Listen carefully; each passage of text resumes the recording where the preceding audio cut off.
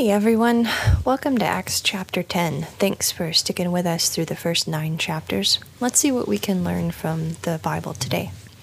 Verses 1 and 2. Now there was a man of Caesarea named Cornelius, a centurion of what was called the Italian cohort, a devout man, and one who feared God with all his household, and gave many alms to the Jewish people, and prayed to God continually. The Word of God shows us Peter's final miracle in a string of miracles by first introducing a Gentile. He was a man from Caesarea. His name was Cornelius. This man was a centurion or a Roman officer, and he was in charge of at least 100 men, and sometimes more or less. He was a centurion in the Italian regiment, which consisted of about 600 men. He was a godly man. He feared God, apparently followed the Jewish laws, and led his household to do the same. He gave tithe of his treasures, that's 10% of his income, and prayed to God basically all the time. He worshipped the true God. Now, sounds like a good religious guy, right?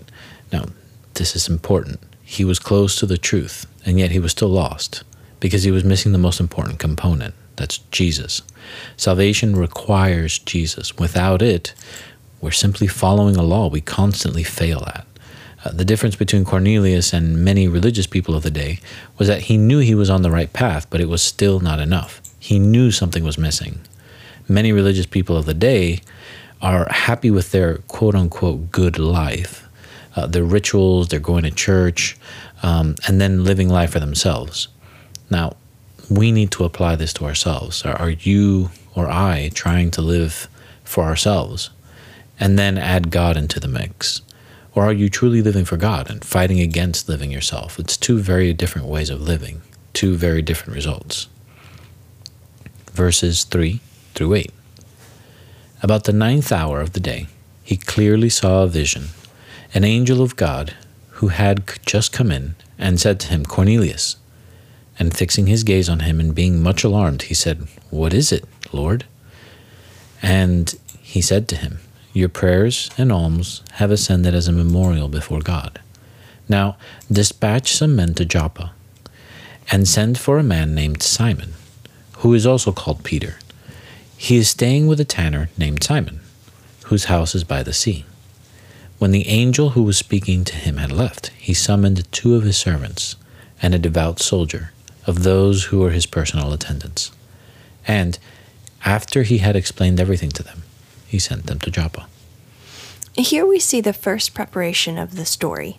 God was about to do a great work, and so some hearts needed to be prepared. The Gentiles would finally have the door opened to salvation, whereas before it was only allowed to the Jews. In other words, before Jesus, if a Gentile wanted to follow the truth, they would become Jewish and follow the rules in faith that God would bring the ultimate Redeemer. The first preparation was Cornelius' heart. So God allowed him to have a vision. An angel came to Cornelius about 3 o'clock in the afternoon. Cornelius asked him what he was to do. Lord here might have the connotation of sir. The angel mentioned that God knew he was seeking the truth through prayers and giving, and he was to send out some men to get Peter from the house of Simon the tanner. Like a true military person, he obeyed at the first command. He brought 2 servants and a soldier, told them all that had happened, and sent them out. Verses 9 through 12. On the next day, as they were on their way and approaching the city, Peter went up on the housetop about the 6th hour to pray. But he became hungry and was desiring to eat. But while they were making preparations, he fell into a trance, and he saw the sky opened up, and an object like a great sheet coming down, lowered by 4 corners to the ground. And there were in it all kinds of 4-footed animals, and crawling creatures of the earth, and birds of the air. While Cornelius' men were on the way, Peter had a vision to prepare his heart. We must remember that the Jewish people had lost the mission that God had promised to Abraham to be a blessing to all nations. We see this in Genesis 12. Israel had become very ethnocentric, or focused on their own culture. Basically, they felt their people needed to be saved. And if anyone wanted to be saved, that person needed to become a Jew first. If someone was not a Jew, they were considered unclean in the Jewish mentality. God would break this mentality here in this message with Peter. Peter went to the roof to pray around noon, that's the 6th hour. While he was praying and the people were preparing lunch, he got hungry and he fell into a vision from God. He saw the sky open up and a sheet with all kinds of animals came down. This means clean and unclean animals were in the sheet. Verses 13 to 16. A voice came to him, "Get up, Peter, kill and eat." But Peter said, "By no means, Lord, for I have never eaten anything unholy and unclean."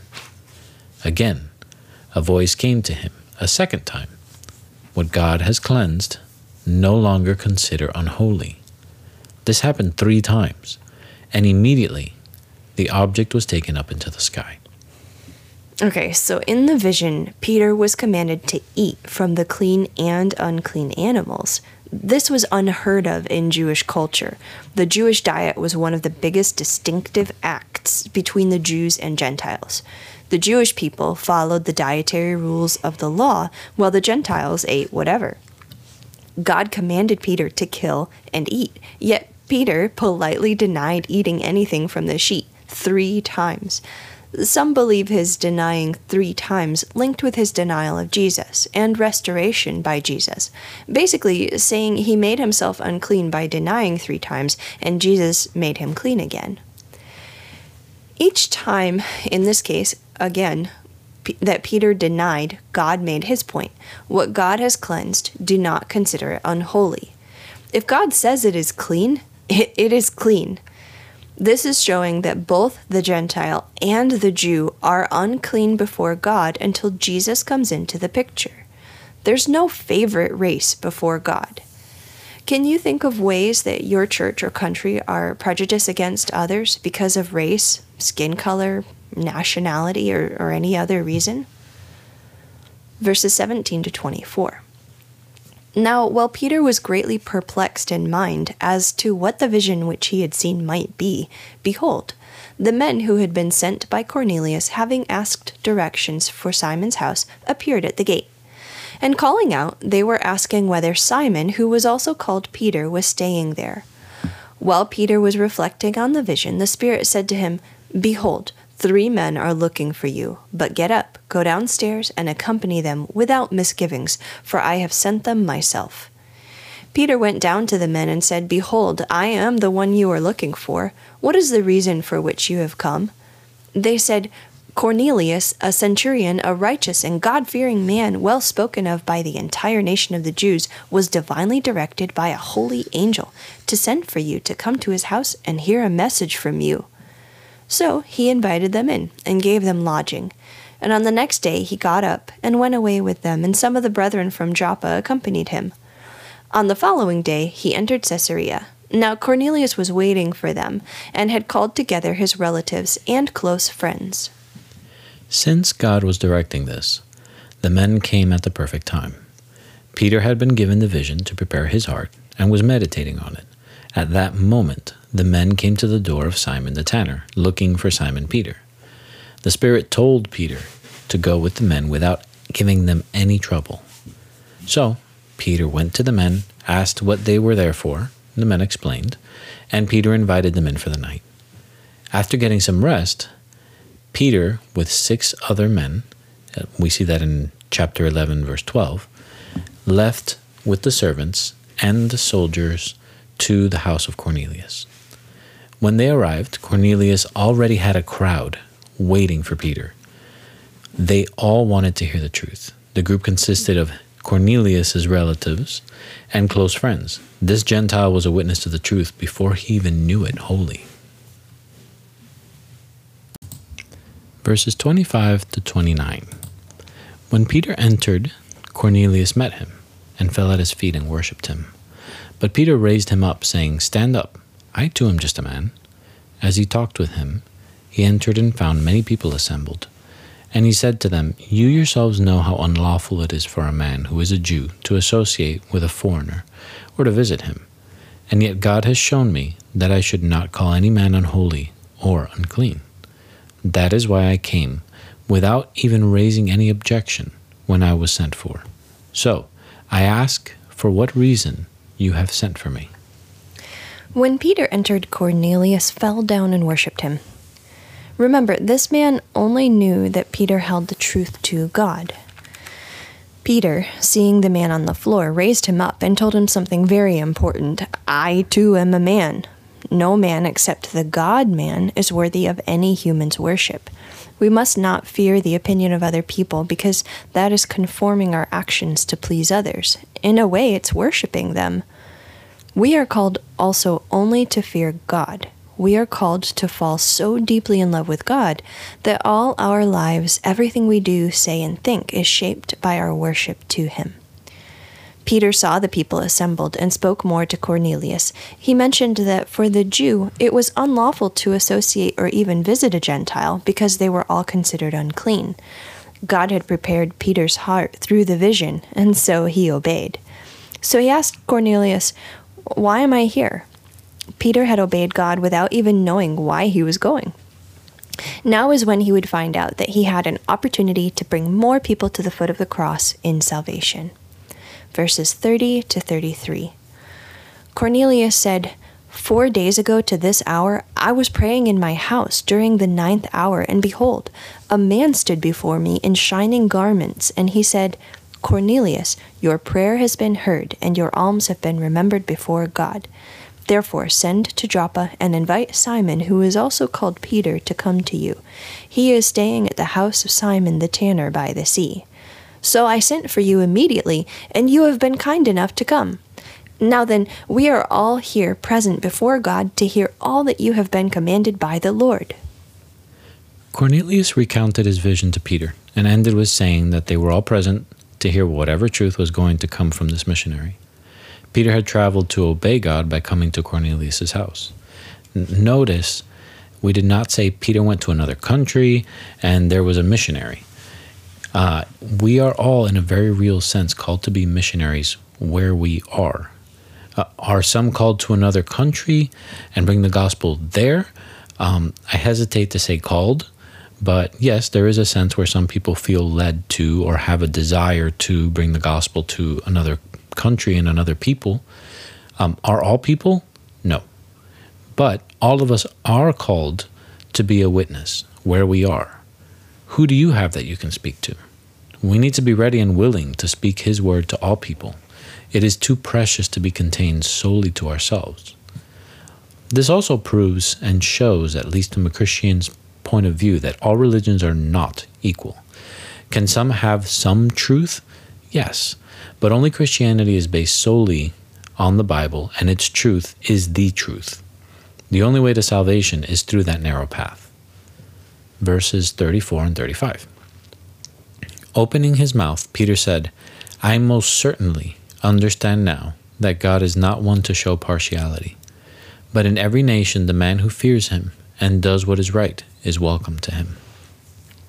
Peter now understood that he was not only to welcome the Gentiles and be friendly with them and not consider them unclean, but most importantly, he was to tell them the gospel. God is not partial or prejudiced. He does not pick favorite races. All who fear Him and follow His ways are welcome to know about Him.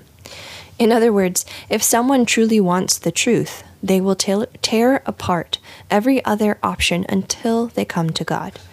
This is not saying that salvation is by works. Our first responsibility before God is to submit to Him by faith in Jesus and repentance from our sins. But those who truly want the truth will listen and search for it. God did not only want Jews to be saved, praise God. Rather, the gospel was free to all who would accept it. All men need a Savior. Verses 36 to 43. The word which He sent to the sons of Israel, preaching peace through Jesus Christ, He is Lord of all. You yourselves know the thing which took place throughout all Judea, starting from Galilee, after the baptism which John proclaimed.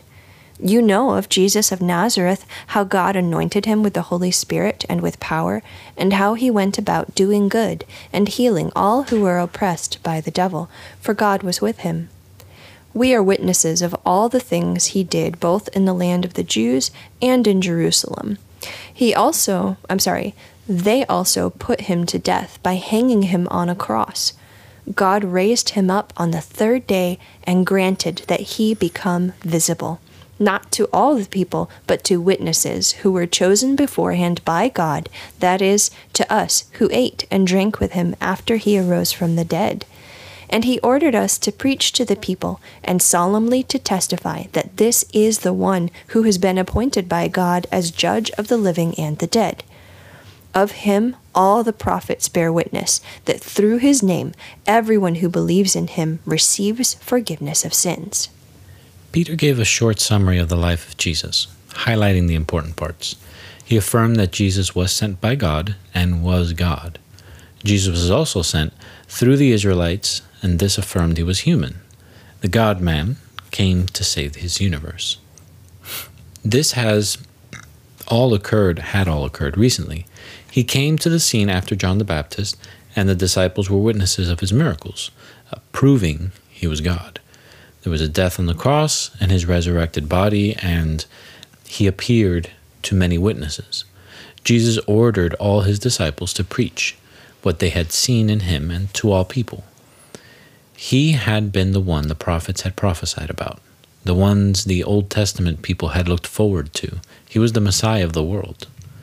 All who are confronted with Jesus have one of two choices: believe in him, which brings forgiveness of sin and salvation of their souls, or come face to face with him as a judge, the judge of the living and the dead. Verses 44 to 48. While Peter was still speaking these words, the Holy Spirit fell upon all those who were listening to the message.